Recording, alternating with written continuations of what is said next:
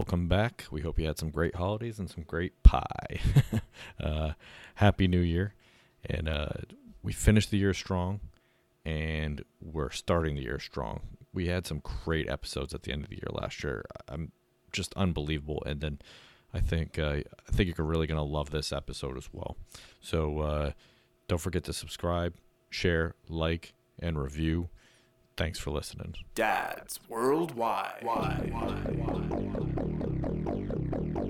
The first word in family management, family budgeting, insurance, bills, food, vacations, research and development, homework, emails, phone calls. Last week we tried to do an oil change and ended up with a new car. Security. Doors are locked, windows shut, house alarm is set. Fingerless gloves. Dads Worldwide. Loyal listeners, possibly you. Welcome to another episode of Dads Worldwide. I'm Brendan. I'm Jim. No, I'm John.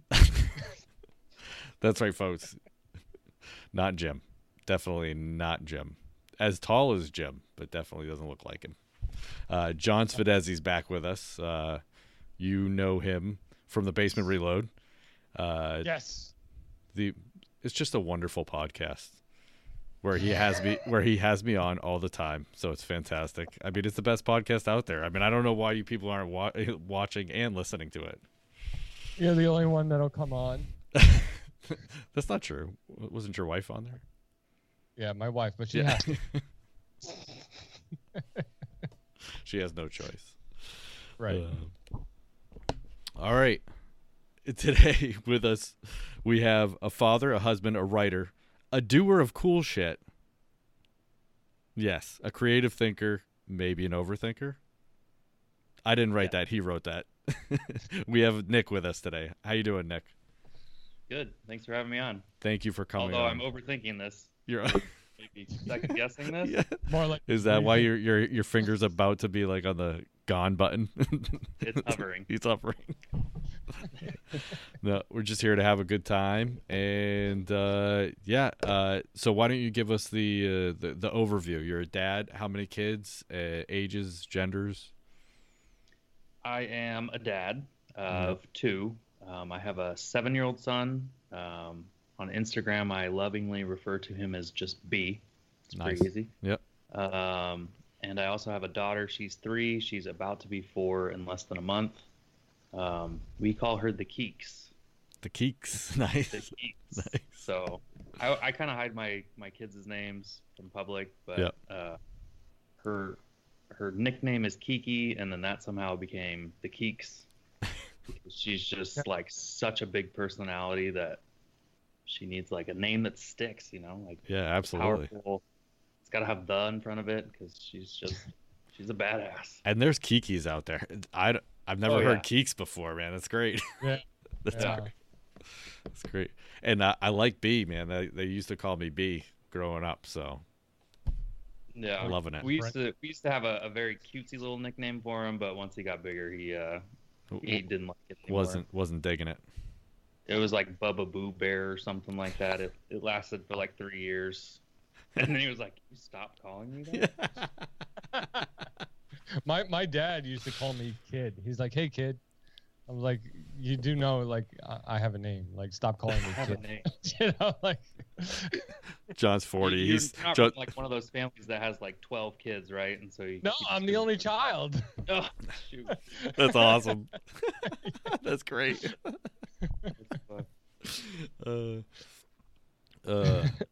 All right, so we'll start with the dad questions. Nick, I'm going to start you off here. What has been your proudest dad moment? Proudest dad moment. It'd be pretty cheap to just go with overall. I love being a dad. Yeah. Yeah. I I'm love. sure everyone Yes, can we do will. that, right? We will not accept that. Yeah. All right. Very specific thing comes to mind. Something that just it didn't seem that big of a deal at the time, but then when it was done, I was so excited about it. I think I was more excited than my son. It was teaching him how to ride a bike. Nice. It was something that we worked on together behind my wife's back because it was almost Mother's Day. And so he was like terrified of taking his training wheels off. So he's like, and this was like maybe last year. So he's like the only 6-year-old, in our neighborhood with his training wheels on. And I just could not convince him to take them off. And so Mother's Day was coming up, and I was like, hey man, like let's just go out there and practice like 10 minutes a day. Just give me 10 minutes a day. And let's surprise her. This will be your Mother's Day gift to her, is showing her how brave you are. I like hyped him up real big, and he was into it. So I forgot one day, and he was like, Dad, we didn't practice our 10 minutes. So I was like, all right, tomorrow we'll do 20. And Mother's Day came, and she was like, what were you guys working on? So we showed her. He wasn't quite there yet. But as he was showing her, he was like, see, this is how close I am. And he had gone like maybe 1 or 2 sidewalk squares before that, but on Mother's Day he went like 6 or 7. Nice. And he got this big old smile and was like, "Did I just do it?" And I was like, "I think you did." And so we kind of finished up our Mother's Day stuff, and then we got home, and there's a court like across the street, so we went into the court, and man, that guy just like took off on his bike like it was nothing. Smiled, came back, big old smile, like he was feeling good. I was feeling so good about it. It was like I taught him that by myself. That kicked ass. Like it was like our thing, but for her. So yeah, it was fun.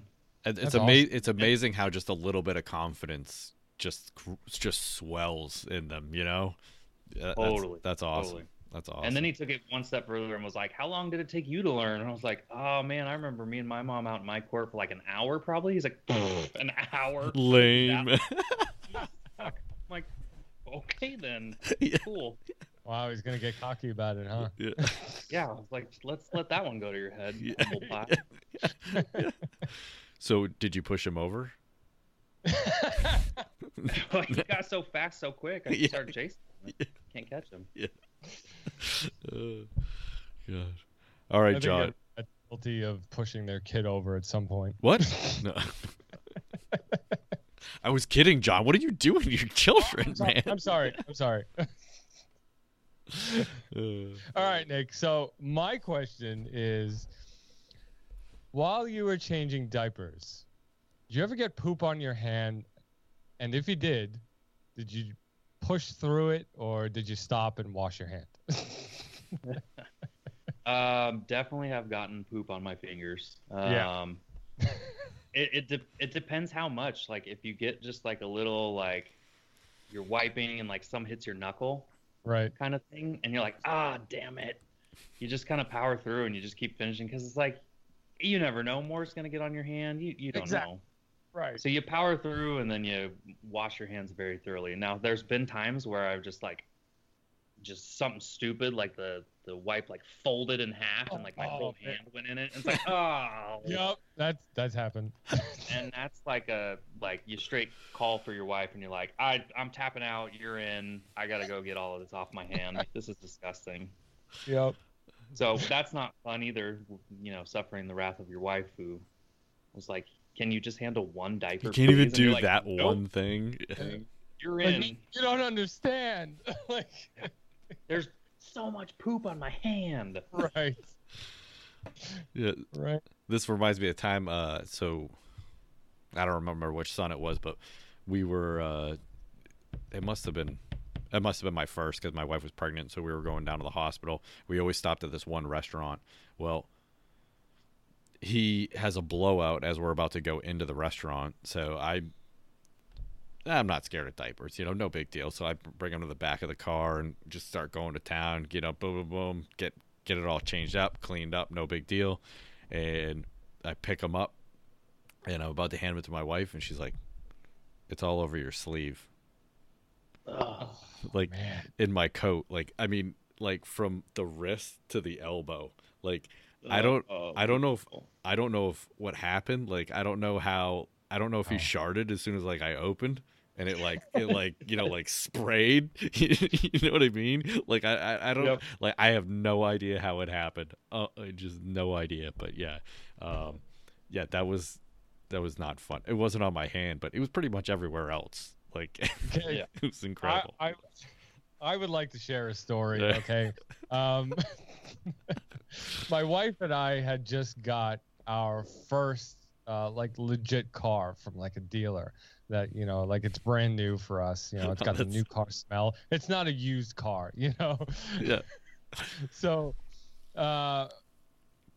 one morning we're driving the kids to church. We're going to church, and church is like 45 minutes away. And we're driving, and like almost 5 minutes away from church, my son throws up all over the back of the car. Oh my God. This brand new car. All right, this is his first time in the car, and he throws up all over the back seat. Worse. We had to drive almost a half an hour back to the house. Oh, that smell. Yeah. Oh God, that's awful. Now that is a shitty story. Yeah. I was like, my car, no. So I have a story very similar to that, but it was my wife who threw up in my 6-month-old car. Oh no. First car I ever bought by myself, and she turned 21. We were dating, and she turned 21, and I was still 20, so I couldn't drink, so I was automatically her DD. Oh my God. And just heading back, she was like, "I think I'm gonna be sick," and I was like, "Gas station's like a block ahead. Just let me turn in and pull over." Nope. She was like, "Nope, you got to pull over now." Well, where we were was in construction, Oh so there no. was like cinder block barriers. Yes. There was literally nowhere to pull over. So she's like, "Not gonna make it," and she rolls down the window, and I was like, "You better shoot for distance." And she threw up, and I just kept going home because it was like, well, too late now. Yeah. So I go home, and we get out, and it's like top to bottom, passenger side to tail fin, like and because I drove, it dried, Right. and so it was just all like, Yeah. it was disgusting. She's like, "Let me just go to the bathroom and I'll come back and take care of it." And I'm like, "Yeah, you will." And I'm like, "Where is she? What's taking so long?" And I walk in, and she's just passed out on my bed. I'm like, Of course. "Cool, so I guess I'll take care of Yeah. it." That's when you get the hose and you just. I'm gonna squeeze. marry this Oh, yeah. one. I know it. I know it. I'm gonna marry her. I'm gonna yeah. marry her. That's what he said. That's great. All right, here we go. Wait, is it my? No, it's my turn. Sorry. You just had Oh. the poop question. Sorry. Okay, go ahead. What was the most important thing your dad passed on to you? Oh, this is gonna sound terrible, but my dadding style is to just do everything the complete opposite of what he did. And luckily, I can say that with a smile now. But Yeah. I mean, I guess it can't all be funny, but he was not a good dad. He was not there, and when he was there, I remember him always like yelling and cussing, and like I would jump on my bike as like a 7-year-old and just like ditch out, like not even tell my parents where I was going, and just like ride my bike to a friend's house. Yeah. Mhm. So those are like the memories that I have of him. So that kind of drives my like entire parenting style now, is to like overly engage with my kids and like really make sure that because I get a little hot-headed too. So it's like I can feel when I'm losing the patience, and it's like I know what he would have done, so I try to do the exact opposite. So I took a think very serious turn quickly, but no, it's okay. I mean, that's powerful though to know that you don't want to be that way, right? And to consciously make an effort to not do that. And yeah, my patience runs thin sometimes, and yeah, so I get it, and yeah, so I just don't want them to understand. have like the memories that I have of my dad. I want them to have like the completely opposite memories of me. So That's good. Yeah. It's a good thing that drives you to be That's better, great. right? I think that's what makes you a good dad. I think. we'll see. Time will tell. I heard Time a funny will tell. line once about parenting is fun because you don't know whether you nailed it or you screwed it up until they're 35 and it's too late to do anything about it anyways. Yep. Pretty much. So in I don't know, about my daughter's 25 16. years I'll find out. Well, I mean, I don't know if that's completely true, right? I mean, you can do the best you can and try to help them, try to make the best choices in life, and eventually they're just going to go out on their own and make their own choices. And you could have informed them the right way completely, and they just decided, like, well, F that guy, I'm just going to do what I want to do, And so, Sure. I mean, I don't think that's completely fair, but yeah. I mean, Jeffrey Dahmer had parents too, right? So are we going to blame them? I don't know. Fair point. Yeah. Mommy didn't hug him enough. Yeah.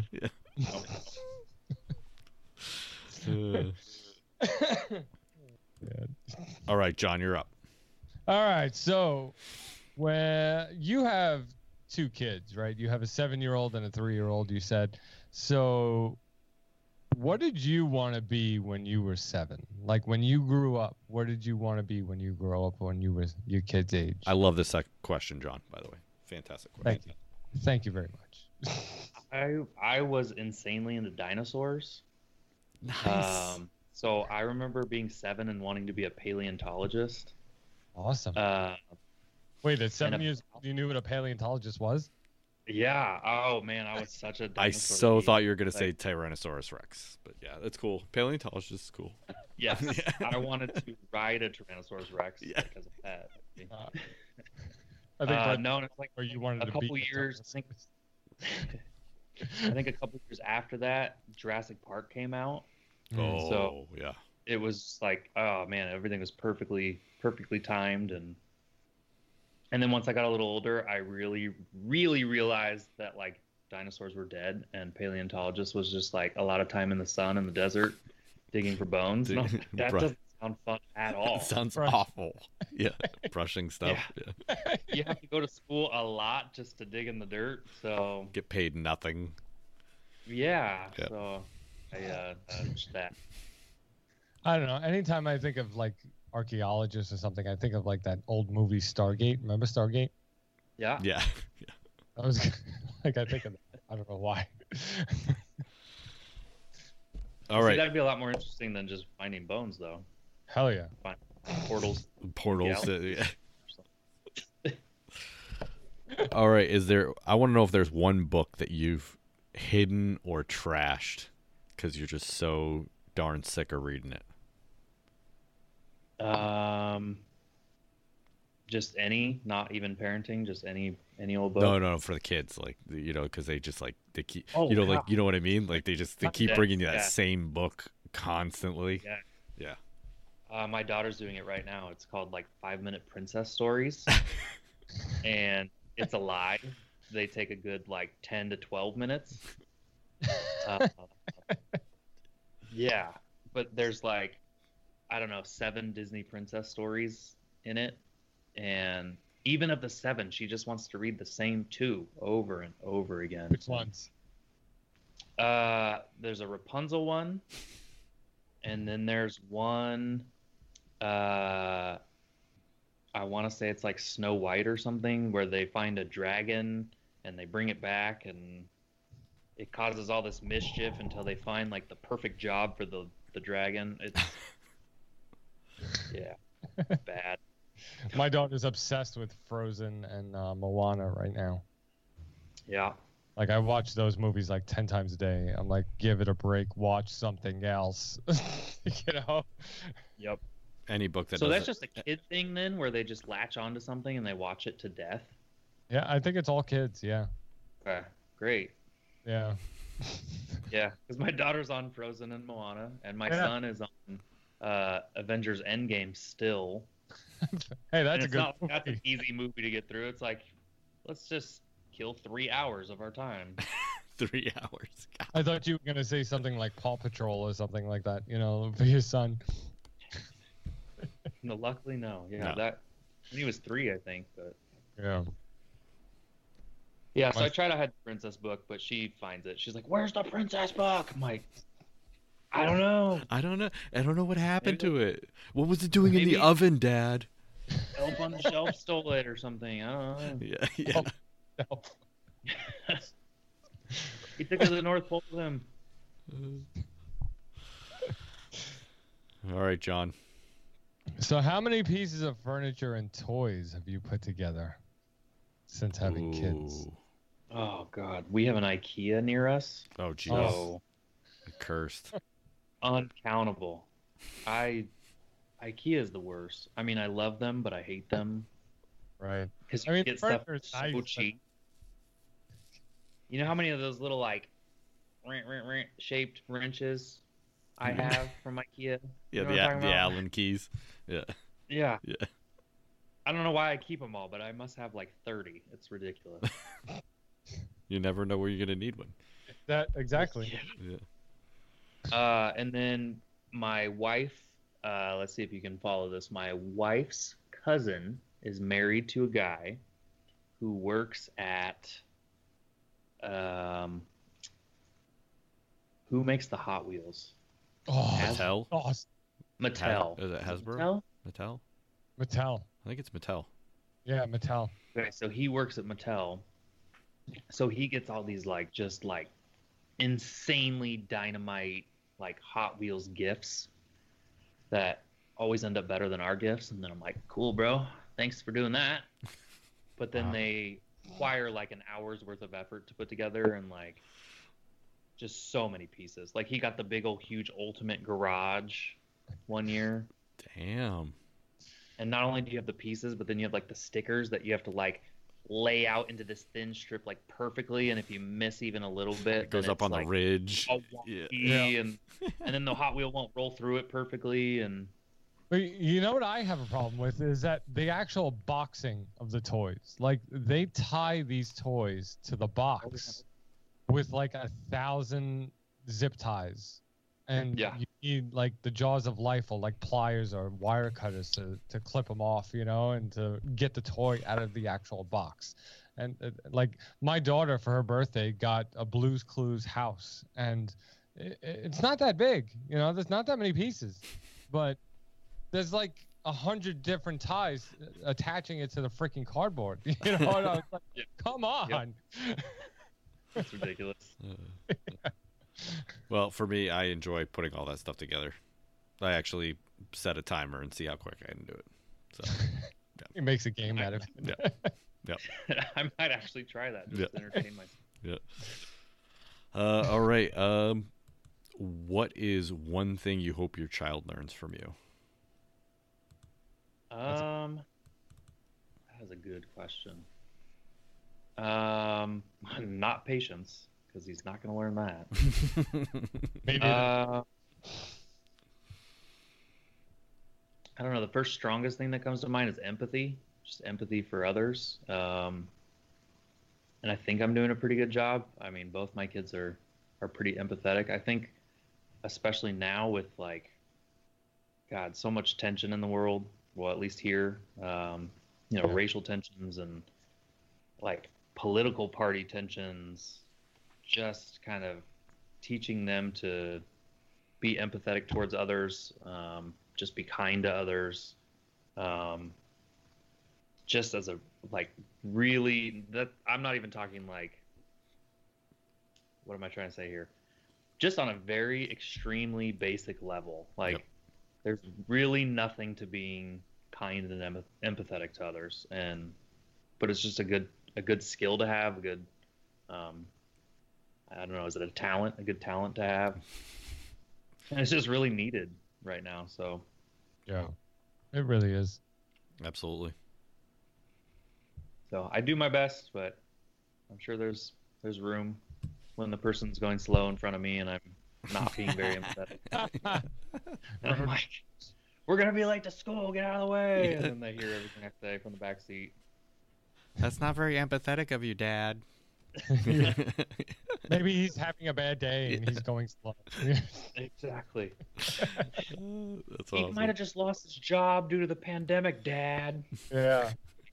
All right, when you put it like that, geez, sorry. Sorry, G. Yeah. That's probably one of the hardest pills to swallow is when your little one throws it at you. Totally. Yeah. Yeah. All right, John, you got one more question? Yeah, my last question is, if you weren't a family man, what would you be doing and where would you be? Would you be a paleontologist? Not a paleontologist because Still applies. Too much school for Okay. too little money and way too much effort. It's funny. We sometimes we have a pretty big family on my wife's side, and they're all really close to us. So it's a luxury, but we're able to kind of dump them off at the in-laws. Bam. Nice. Yeah. And 1 hour visit will turn into like the entire afternoon and into the evening. 2 days. Which is, we can never swing the overnight, but we try. Yeah. But we'll come home and we'll sit around and we'll just like watch TV and we'll be like, man, we're free. What should we do? It's like, take a nap. and then we sit there and we fall asleep on the couch and we watch a lot of TV. And it's like, remember when we didn't have kids and we did this all day? Like, yeah, that sounds kind of boring actually. Yeah. We were lame. Yeah. Binge Netflix. Yeah. Or the kids will be gone and I'll be in one room playing like video games and she'll walk in and she'll be like, remember when we did this when we were kids? Like you'd be in one room playing video games and I'd be in the other room like watching TV. Yeah. Like, yeah, we were so cool. We were awesome. Good times. High five. Now get out of here. We'd probably have a lot more money. Yeah. Yeah. But we'd probably be doing the same thing, just hanging out. Yeah. Probably make vacations 10 days instead of like 6, but yeah. Oh yeah. Yeah. My wife and I keep talking about going on vacation and doing things, but what's it like? Yeah. Go on vacation to Utah and dig for some dinosaurs. There you go. Go. Dig for gold, man. Wow. All right. Last question. It is the question, apparently. Everything hinges. The interview. Everything hinges on this question. Nick, are you ready? Oh, no pressure. I don't know. Buddy. This is Jim question. Jim, the original co-host, is a hot dog a sandwich? No. Thank you. Yep. We can't continue. No, I'm just kidding. And I don't even know why. I don't have an argument. Yeah. It's funny, in my Nick. heart of hearts, deep down in my soul, it just doesn't feel like a sandwich. No. It's not. I'm sorry, it's not. Yep. And I know all the arguments like hinge on the bread, but to me it's the meat. Like there's no like layers of meat. It's just one solid tube meat. Tube meat. Yeah. That's weird. Like you could make an argument, steak sandwich, same thing. It's just one big piece of meat, but it's like flat. I don't know. That's my argument for why a hot dog is not a sandwich, is because it's not flat. Here we go. That's the first we've heard that. I love it. That's great. That is extremely scientific. Okay, well, is a hamburger a sandwich? Because that's flat. Hey, you know what? I said last question, John. I'm sorry. Damn it! Now I got to think about that. The rest of the Nick, interview. it's funny because when I had first met Brendan and Jim, I came upon their live show on Facebook, and it was their first ever live show, and I was like, all right, let me just stop in and see what these two schmoes are doing, and schmoes is right. They wound up inviting me on the show, and I got on the show not knowing what to expect. Like, at least you were prepared, or at least prepped a little bit. And I just get on the show, and they start asking me all these dad questions. So I answered all the exact same dad questions you were just asked. It's like, yeah, he got bombarded. I agreed with you that a hot dog is not a sandwich. There's people out there that don't agree, though. There's a faction. All right, Nick. Well, we didn't have you on just to talk about hot dogs, so it's something that Dads Worldwide hasn't touched on yet, but an important subject: anxiety, mental health, and we started talking, and you told me briefly about kind of what was going on, but I told you, I was like, I don't want to hear it. I want to hear it for the first time on the show. So why don't you set the stage? What happened? When did you find out? When did it hit you? Sure. So, if you ask my wife, I've always had it, and she's always known. Of course. I think that's honestly pretty common. Yeah. But the first like real kind of big instance was I have to think of when my son was born. So she told me she was pregnant January 2013, and the same month I developed this weird, and hopefully this isn't like TMI, but like this weird like peeing thing, like kind of like a UTI type thing. And again, sorry for the TMI, but I was peeing like 20 times a day, and 2 minutes after, I would feel like I had to pee again. But I knew I didn't actually have to, so I would just sit there and like hold it for like 30 minutes. Did so many like insanely invasive tests that I really wish I didn't, because I didn't know cameras could fit up certain places. Oh, that's to awful. Look for things. Yeah. It was really fun. Yeah, they never found anything, and it just like went away after 3 months. It actually went away. We sometime in February, we went on a 16-day vacation to visit some of her like older family in Holland. And after we got back, it like magically went away in like a day. Wow. And maybe 2 weeks later, I developed this really weird breathing thing where I felt like I felt like my body was signaling to me that I needed to take a really deep breath, but then I couldn't, like it wouldn't go in all the way. And then my body would signal like, oh, that didn't work, do it again. And so then I'd be like, instead of really fast, rapid breaths, I would be like hyperventilating myself on like trying to do deep breaths. Oh my God. Yeah. Same way. Yep. And again, so if that popped up in like March, I did probably a year's worth of tests. Went in and saw my doctor, and he was like, I don't see anything. I don't hear anything. We did an EKG. We did an X-ray. We did all like the easy ones first, knocked everything out, blood tests. Yeah. They found nothing. And he was like, it could be anxiety. I mean, you're expecting a kid, your first kid. You switched jobs. I entirely switched careers from being a teacher to being a writer, so that's completely different. That's awesome. And so he was like, it's got to be that. And I was like, no, it's not that. Keep testing me. So where was your like hesitancy to believe that it was something mental, like you didn't, or anxiety? I mean, was it just like the bravado? Did you not want to believe maybe something was wrong with you, like mentally kind of thing, it was less like I don't believe something's wrong, or I don't want something to be wrong with me mentally, and I was just so convinced that something was wrong with me physically. Yeah. And I found out later, like, that's part of the anxiety, is like it legit tricks you into thinking that something is actually, I mean, not to say something is actually wrong, because anxiety is a real thing too, but like physically something is working on actively killing me, and I'm convinced of that. Yeah. But I did so many more tests. They like straight locked me in this glass box and pumped like gas in. What? And it was connected to a computer, and they could see how far down the oxygen was going and how far my lungs were expanding. Wow. And they were like, dude, you are healthier than 99% of men your age, weight, and height.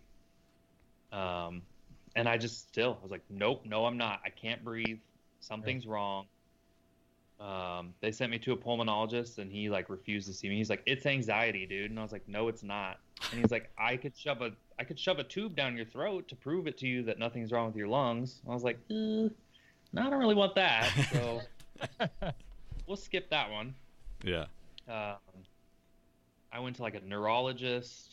I got CAT scans, and they just never found anything. I went to a chiropractor. I got referred to like a massage therapist that works on breathing.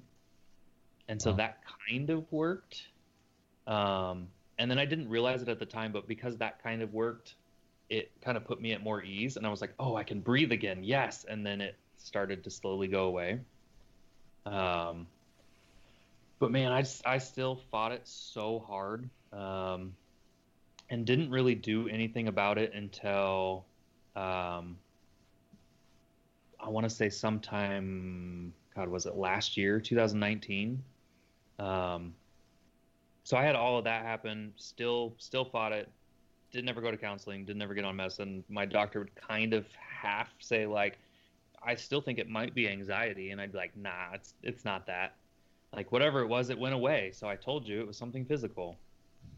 And then the first time that I did counseling, you guys watch baseball? Yeah. Yep. Do you know who Rick Ankiel is? No, actually, I don't. Yeah. He's a Cardinals. He came up as a pitching prospect, and then in a playoff game, he just got the yips, and after that, he could not pitch again. Whoa. And he went back to the minor leagues and reinvented himself as an outfielder, and then just came back up and was a solid player for a couple more years. Yeah. I think he was on the Cardinals when they won the World Series. So I read his autobiography, and a lot of his background is like a lot of similar stories between him and his dad, as I had. And so I'm like thinking it's funny. And I remember saying it to my wife, and I was like, listen to this. This is like the exact same thing my dad did to me. And I would read it, and she would just like look at me and be like, why are you laughing? Like, that's not okay. Yeah. That's exactly what she said. She was like, this is not okay. Like, that's horrible. No. I was like, no, it's funny. Like, I don't see what the big deal is. Well, then, so my son at the time now, I want to say he was like maybe 4 or 5, and he's like, wait, who's your dad? Because we had never talked about it before. And I'm like, oh crap, here it comes. So I'm trying to explain it to him. I'm like, he's just a bad guy. Like, we don't associate with bad guys, and you know how there's bad guys in movies? He would be a bad guy in my movie, so like I just don't even associate with him. And he's like, he looks at me like super lovingly, and he's like, but Dad, you're like the best superhero I've ever met. If anyone could turn a bad guy into a good guy again, it would be you. Oh my God. Like, wow. And he's like, don't you think you should give him a chance? He's your dad. Oh. And that like set off this whole spiral of like, I went to bed that night like looking at my wife like, is he right? Should I try again? Like, what do I do? And I had this week-long like confliction, just sitting there deep down. And like finally just sitting at my desk one day at work, I just like broke. I didn't like cry at my desk or anything, but I just was like, I can't work. I need to go home, but I don't even think I can drive right now. And I called my wife and I was like, she's just like, hey, what's up? And I was like, I need help. Like, I don't know. Something is going on deep inside. Like, I don't know what to do. And I need help. And I don't know. What do I do? And she was like, okay, so I figured out how to get the freebies through work, the like counseling freebies. Yep. The EEO or whatever. Yeah. And so I did those. That was the first time I ever went to counseling. And we didn't really talk anxiety at that point. We just talked about like the good old fashioned daddy issues type stuff. And you kind of have to cram it all in. You only get 3, so yeah. Did the 3 sessions. Hey Doc, can we move this along? I got to get all this in. Yeah. Right? Like, you just fire questions at me and I'll just say yes or no really fast. Like, first thing you're thinking, doctor. Okay, I say. Yeah. Did you have a dad? Yes. Was he around? Yeah. No. Is he next? Yes. Yeah. He was horrible. Move on. Come on. So, we kind of hammered it out, and it was a lot. Like, the big takeaway from that, I was like, okay, cool. I have dad issues. That's crept into me being a dad. Solved, right? And she was like, ha. So I could read a book about, dieting, but as soon as I read the book, I don't drop 40 pounds. Like Of course. now I know the strategies. I have to put in the work, and the work is the hardest part. So that's where you're at now. And it's like, okay, cool. I'll take that as you saying I'm solved. We'll move on. You're here, man. Yeah, walked out of there feeling good, and that was that. And then like a year went by, and this was the tease I sent you in the email. Yep. About you'll never believe, like, where I had the worst panic attack of my entire life. Yep. So, we go to Disneyland with my kids, Oh, God. and I'm standing in line, and I'm just feeling really dizzy, like I'm gonna pass out. I'm like, I need to walk back to the hotel. And so they're like, all right, that's fine. So I start walking back, and I feel better. And it's like, okay, no, I don't need to go. So I turn back around, I start walking back towards my family, and I start to feel dizzy again. And I'm like, okay, what the hell? So it kind of went like that the entire time, and I just kind of powered through. I handled my youngest daughter, and we just did the character meeting thing, and my wife took my son on all the rides. So then, fast forward, we're talking about, I'm like, man, what if that was like, what if I'm going to be like that all the time now? What if I'm going to get dizzy in the lines? What if it maybe was anxiety? I don't know. So we decide on this redo where we're going to leave the kids with our in-laws, and just her and I are going to go. And it's like, okay. So we're in the middle of Disneyland. We've been there for like 6 hours. I've been fine. We decided to get on Pirates of the Caribbean, like the slowest ride. Yeah, I was gonna say one of the worst rides park. there. Yeah, yeah, Like, yeah, the ride you use to rest your feet. yeah. Yep. And it's like, we go down the first dip, and all of a sudden this like panic hits me, and I don't want anything else more than to just get the F off that boat. Oh my God. But it's super slow. Yeah. So there's still like a solid, I don't know, it was probably only 10, but it felt like 30. Yeah. Yeah. And we're in the very back, and I literally had to lay on her lap and like close my eyes. And I just like, I felt like I was having a heart attack, and all I could think about was, I'm going to die on freaking Pirates of the Caribbean. Like, I'm going to make the news because a dude died at Disneyland. Like, it's going to be horrible and embarrassing. And I just, man, I could not get off that ride fast enough. But we got off the ride, and I was still convinced like it wasn't anxiety. I was like, I think maybe I was telling my wife just stupid stuff. Like, I think I sugar spiked myself. I think we had too many of those, like, what are they, beignets? Or whatever. Yeah, you know what you're I was like, I think I had too many of those and sugar spiked myself, and that's what it was. And she's like, all right, well, let's just chill for a little bit. And 30 minutes later, I was like, I can't be here anymore. I just want to go back to the hotel. So go back to the hotel, and I just kept spiraling like downward. She found me at like 3 a.m, sitting up, like rocking. And she freaked out. She was like, are you okay? And I was like, I haven't slept at all. Like, all I can think about is how this is going to get worse. I'm not going to be able to work anymore. I'm going to have to get like a handicap placard if I can even leave the house. I'm probably going to end up in a wheelchair. I'm not going to be able to pick up and play with my kids anymore. Like, it spiraled so bad. And finally, I got some sleep. And the next day I was like, whatever I was doing before, I can't do this. I can't do the 3 freebies. I called my not my doctor, but I called the hospital, the doctor system that I'm in, mm-hmm. and was like, direct me to mental health, and can I walk in today? And I walked in, and like literally the look on my face, they were like, you're in the right place. I was like, okay. Oh my God. Wow. I look that bad. Cool. Like you, I know you. You're in the right place. Yeah. But I mean, it turned out to be a good thing, because I got set up on like 10 counseling sessions, and then That's great. You needed it. Yeah, for sure. And now I wish I would have done it sooner. I kicked myself for doing it as late as I did. But I got some solid counseling sessions. My counselor and then my primary doctor and I kind of powwowed about, like, is medicine a good idea? Should we try to avoid that?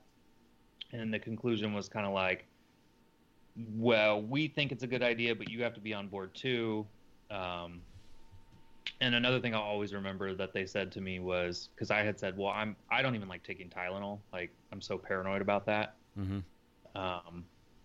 So I was like, well, I don't want like these like medicines to create new like neurons and synapses in my brain that are going to be permanent, like make permanent changes in my brain. And my counselor was like, that's already happened. Like, the anxiety already did that. So what would be different?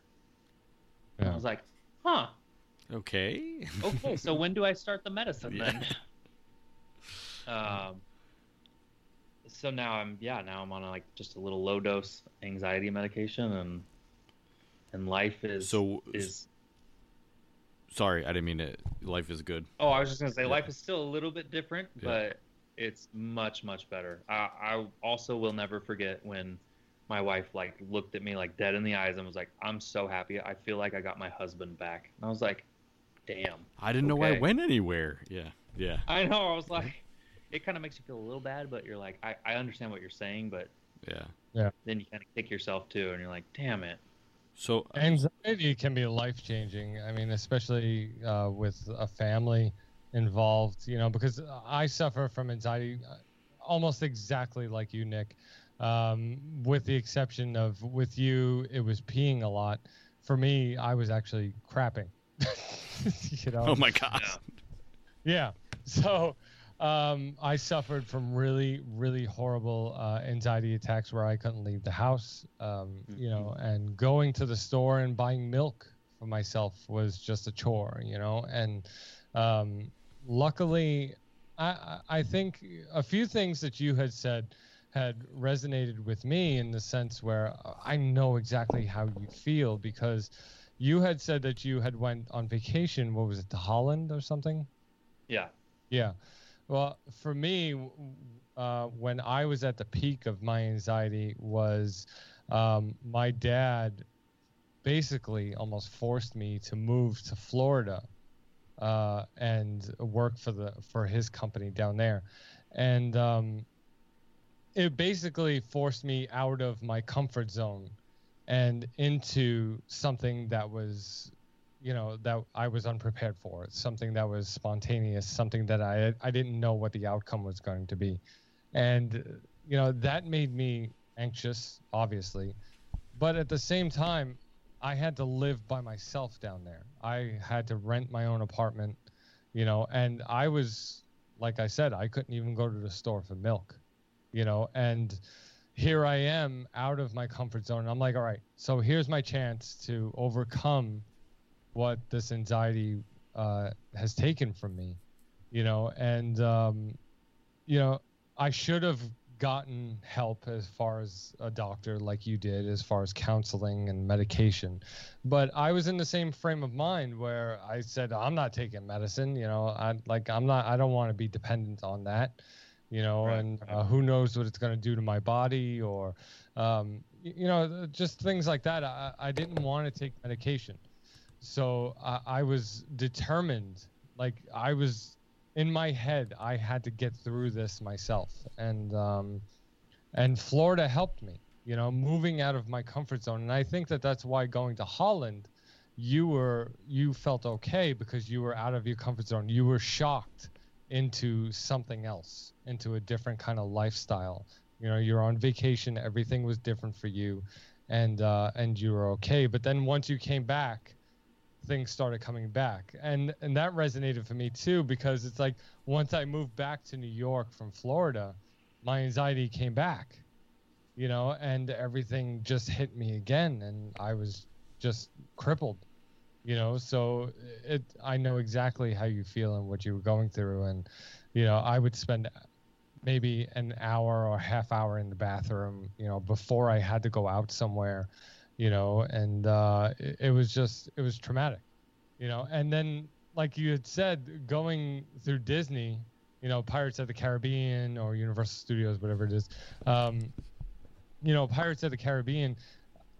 Me living in Florida, I used to go to those parks all the time, so going and being on that line, waiting to get on the ride is anxiety all in itself, Right. let alone the thousands of people that are around you, making noise. And when you're anxious, when you have anxiety, you hear every noise, you hear everything, you're hypersensitive. So and then you said when you walked back to the hotel room, you started feeling good. You started feeling fine again, but that's because you took yourself out of that situation. You said, okay, you were relieved that you were leaving that situation of having all those people around you and riding the ride, and the anticipation of getting on the ride, took forever. And, so I know exactly how you feel, because I've done that 100 times. Yeah, and it's not fun. It's not fun. No, it's not. So- And I still think that even to this day, even though I'm not on medication, I probably should be, but it still bothers me. I still feel it every now and then. Like if I'm in the house too long, especially during this quarantine. If I'm in the house too long and I try to go outside somewhere that's kind of relatively far from my house, I still kind of feel anxious. So, I know exactly how you're feeling. So Nick, how long did it take from when you kind of figured something wasn't right to actually, getting that help, that mental health help that you needed? How long did that take? So I would say the breathing thing that developed in 2013 was kind of like the first big thing that came up that my doctors were like, this could be anxiety. Yeah. And like I said, I was like adamant, no, it's not. And then the trip to Disneyland was May 2019. So I spent like a good 6 years just doing this same thing, where I would have these symptoms and run through all these tests, and my wife would be like, hey, maybe it is anxiety. And I'd be like, no, it's not. Like, I don't have that. That's fake. Yeah. If it was, like, I should be able to just turn that off. That's easy. Like, just think happy thoughts. Like, be tougher than that. Yeah. Yeah. And It's just, hard. 6 years of it just, like, getting worse and worse and worse, and me doing nothing about it.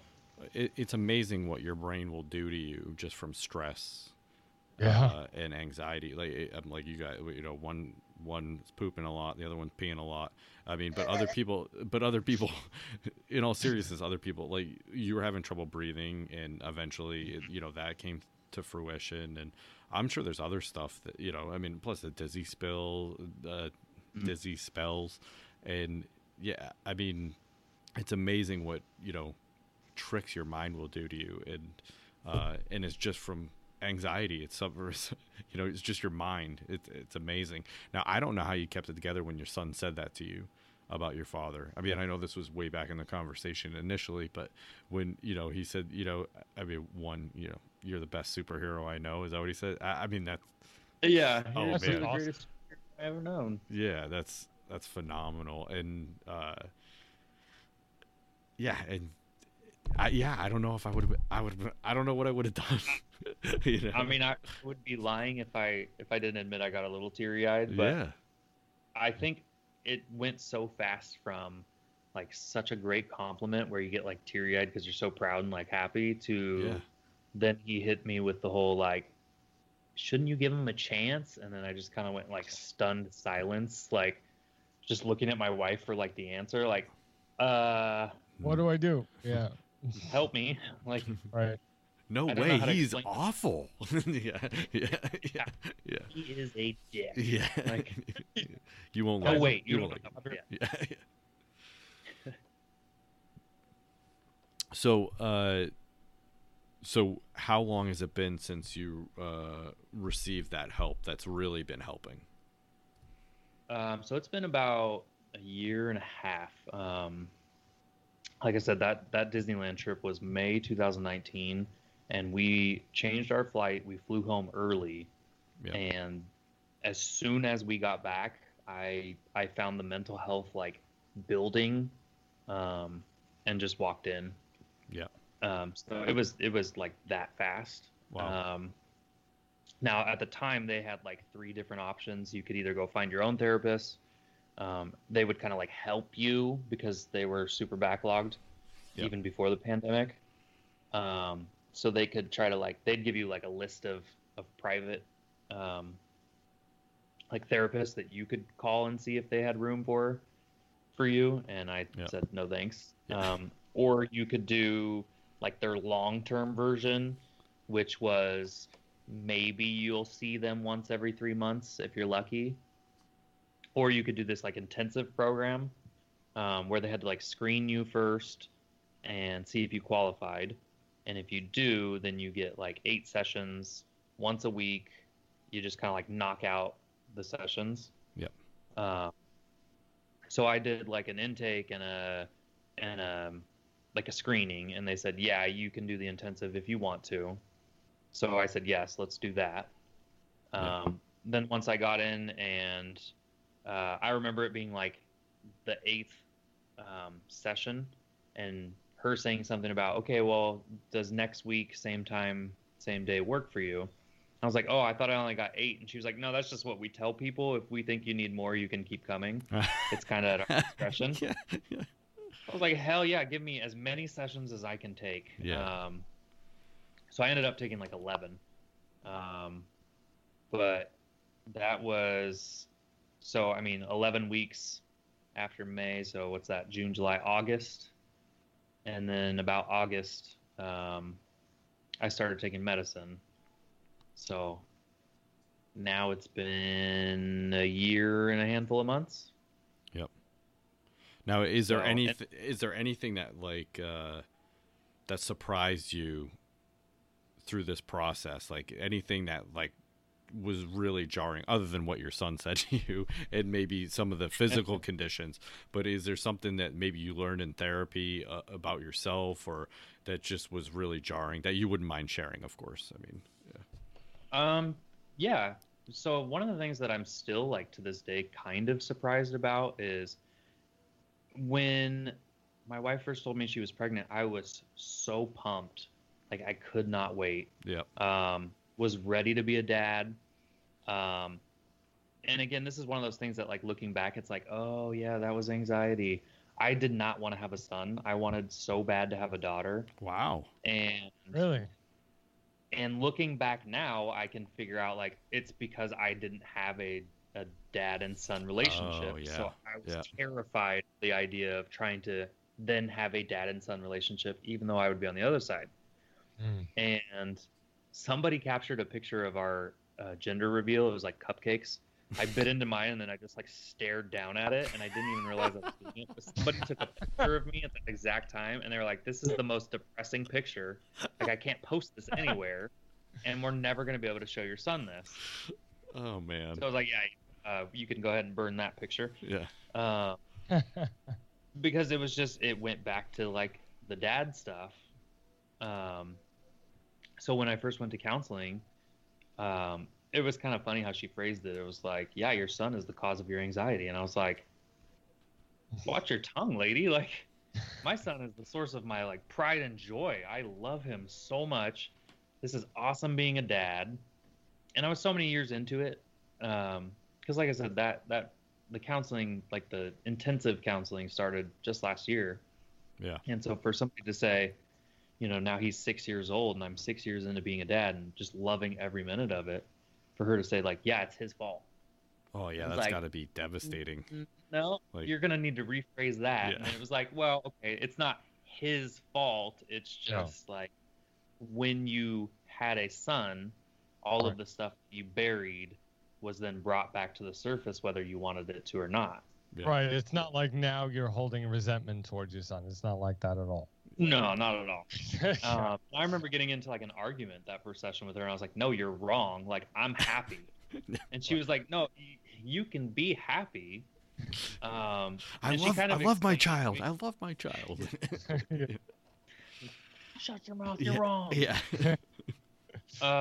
She kind of explained it to me as like, she was like, you know how college students, they do all this studying for finals, and they kill themselves and drink way too much energy drinks, and they don't sleep at all, and then they go take their final, and it's their last final, and now they're on Christmas break, and they get to enjoy it, and bam, they get hit with a cold. I was like, yeah, that used to happen to me like every winter. And she's like, it's because you get so amped up, and then when you like let your guard down and relax, and your body just goes into this like relaxation stage, that's when you become susceptible for these attacks. So you were, even though you buried it, you were still real guarded and like tight, right? And then you had your own son, and you were nervous about it, and a couple years into it, you started to relax, and you were like, this is awesome, this kicks ass, like I'm having fun. And as soon as your body just like untensed itself up, you were susceptible, and bam, it hit you. Wow. So yeah, that's just kind of like, it's kind of crappy. I remember saying to her like, well, that's not fair. Yeah. And she was like, you're right, it's not. Yeah. I was like, okay, so what do I do about it? Come on. And that's where that cookbook comment came from, because I was like, all right, well, now that I know the cause, like I can fix it, right? And then that's when she dropped that, well, I can read a diet book. It doesn't mean I lose 40 pounds as soon as I finish reading. It was like, oh, damn it. Put in the work. Yep. Put in the work. Yep. All right, Sean, you have one last question for him, or I'll do my last question? No, I already did my last question. Oh, okay. No, I just meant any additional. All right, but No, good.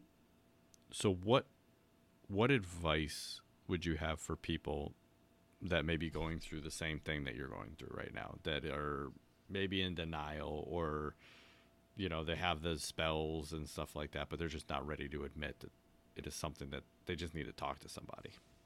Yeah.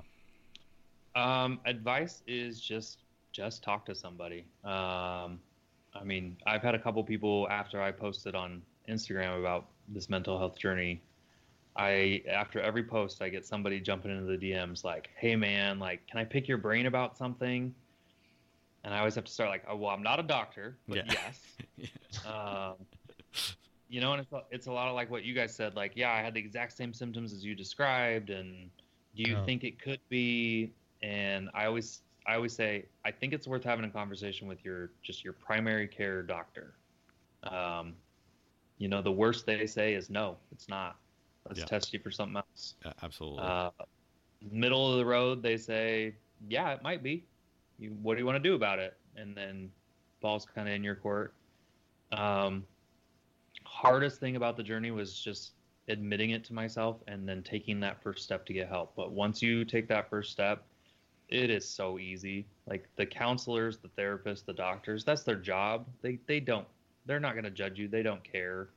I always say, like, I'm getting older now. I think I'm still a beer league softball superstar, but I turn wrong on a knee and it's swollen and I have to ice it for like 2 weeks. Yeah.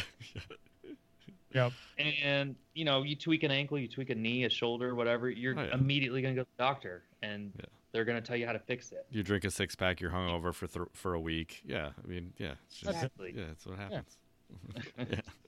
But this is the same thing. Like, it's in a different location, but it's still inside your body, and something is up. So you go to the doctor that trained to do this and get their advice.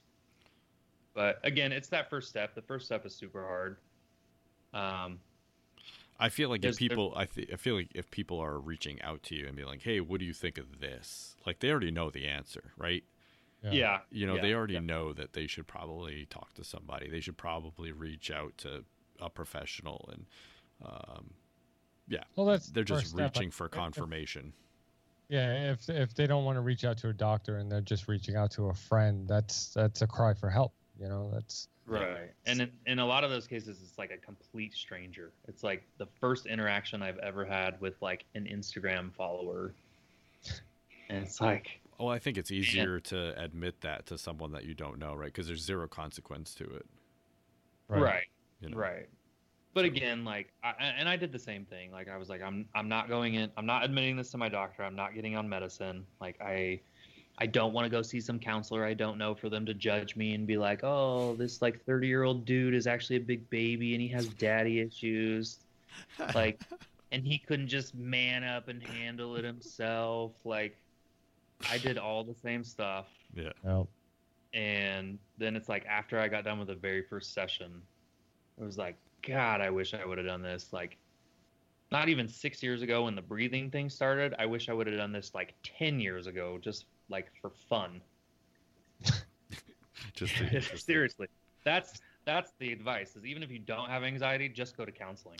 I'm in a lot of dad groups on Facebook and everything. I'm trying to, get the podcast out there, but it's just inadvertently I'm on all these dad groups, and so I see all these posts, and you just see a lot of it. It's just like a lot of times I just like, they ask questions. I'm like, you need to go talk to somebody, or your family needs to go talk to somebody. It's just that obvious sometimes. But it's easy for someone that has that view, that that overview of someone that you don't know, and they're just posing a question to you, So I think it's a little bit easier, when you're looking in. Exactly, and the thing that I'm kind of like experimenting myself with is, I think what helps, or not helps, but hurts kind of, or adds to the stigma that men have about talking about it, is kind of the language. Like, you almost have to use their language, because you see all these not memes, but you see all these graphics, right? That's like, it's okay not to be okay. Yeah. Well, like, yeah, that's as for a guy, I still like, I'm like, yeah, okay. Yeah. Like, man, get over it, kind of thing. But no, yeah, it's so it's like you almost have to use their language. So it's like, instead of saying like, hey bud, it's okay not to be okay, you have to be like, bro, it's fine to like feel like you don't want to play with your kids right now. Like, you're super irritable. Like, that's totally fine. Like, it's probably better you're not around them. All right. Yeah. But like, I don't know, just trying to like just tweak how everything is said, and kind of like not use more manly language, and hopefully that doesn't add to the whole machismo thing. But I almost think that's what you have to do to get through to people. Yeah. You shouldn't feel less of a man if you need help for anxiety, because if you need help, then you should get it. You shouldn't feel any less masculine for it. There's nothing wrong with it. Absolutely. Yep. All right. Now, not to use a drill is a different story, but that's for another episode. Oh God. All right, and Nick, I gotta say thank you very much for coming on. Thank you for sharing your story. I really appreciate it. Brendan, absolutely. Come on. Before we close up, Yeah. I'm sorry, Nick. I just want to share, Brendan, you can edit this out after if you want to, but there's something called the National Alliance on Mental Health. Oh yeah, Okay? NAMI? Yeah. Yep. So they are well trained to answer questions on a wide range of mental health issues, including anxiety. Available Monday through Friday, 10 a.m. to 6 p.m. Eastern Standard Time, this organization provides free information and referrals to treatment programs, support groups, and educational programs. NAMI also offers help for family members, information about job programs, and connections to legal representation in your area if you need it. The number for National Alliance on Mental Illness is 1-800-950-6264. So if anybody is out there and needs help, needs somebody to talk to, give that phone number a call. Why would I edit that out, John? I don't know. Do you think I'm that much of a dick? Maybe. I don't know. They have some really good articles too. I every once in a while check them out, and it's like just real easy things like, top 10 ways you can help your own mental health in the stay-at-home, work-from-home, pandemic times type stuff. So even sometimes that's helpful for people. They Yeah. might not want to admit it, but they think maybe they have anxiety. They can go read like a top 10, and one thing will be like, oh, get out in nature more, and then they go, when they're feeling frustrated, they go sit outside, and now they feel better. And it's like, what a Helps. just random tip, but Yeah, it worked. But it helped. Yeah. Yeah. Yeah. Yeah. All right, Nick. Is there, if someone wants to get a hold of you, I know you're kind of a private person in certain realms of things, but if in certain parts of it, but if someone wants to get a hold of you, is there a place that, or read your blog, maybe something like that? How can they get a So hold of you? best way would be on Instagram. It's Dadding Greatly, DADDING Greatly. So that's actually after I made my name after the book Daring Greatly by Brene Brown, which is all about being vulnerable and all of this stuff. All this. So, all of this stuff. That's my very eloquent paraphrasing of Dr. Brene Brown. But Instagram, it's a public account, so folks are free to follow, free to DM me. I do have a blog. I don't write in it very often anymore. Just the whole work from home and kids at home. Yep. It's Busy. challenging. Yep. Busy. So, I hear that. but that's just wordpress.daddinggreatly.com or daddinggreatly.wordpress.com. So I don't even know my own blog. That's how much Oh I my write in God. it. It's a Well, free WordPress account, There you go. not paid. Go to his Instagram, get on there, and then you can click the link. And then Yes. there There you you go. All right. The Basement Reload, John. When is Yeah. the next episode coming out? I just dropped an episode. What's today? Monday? Yeah. Today. I just dropped an episode today. I had my wife on the show. We talk about all the weird food that she's eaten in her life. Stuff like Oh, squirrel, so much weird shit. goat, and Head cheese. I'm looking it up right now. yes. Like seriously, he's eating some weird stuff. You gotta listen. But yeah, you can follow us on Spotify. You can follow us on Instagram, Twitter, and Facebook at Basement Reload. And then head on over to streamerlinks.com/Basement Reload for all of our links, including our official website and how to listen to the show. Perfect. And this is Dads Worldwide. Get a hold of me, Brendan, at dadsww.com. And we are on all the socials, so jump on there. Give us a like. Don't forget to review, subscribe, and share. And hey, Nick, thanks again for coming on. John, thanks for filling in. Thank you. And everyone else, thanks for listening. Later. See ya. Dads Worldwide. Loyal listeners, possibly you.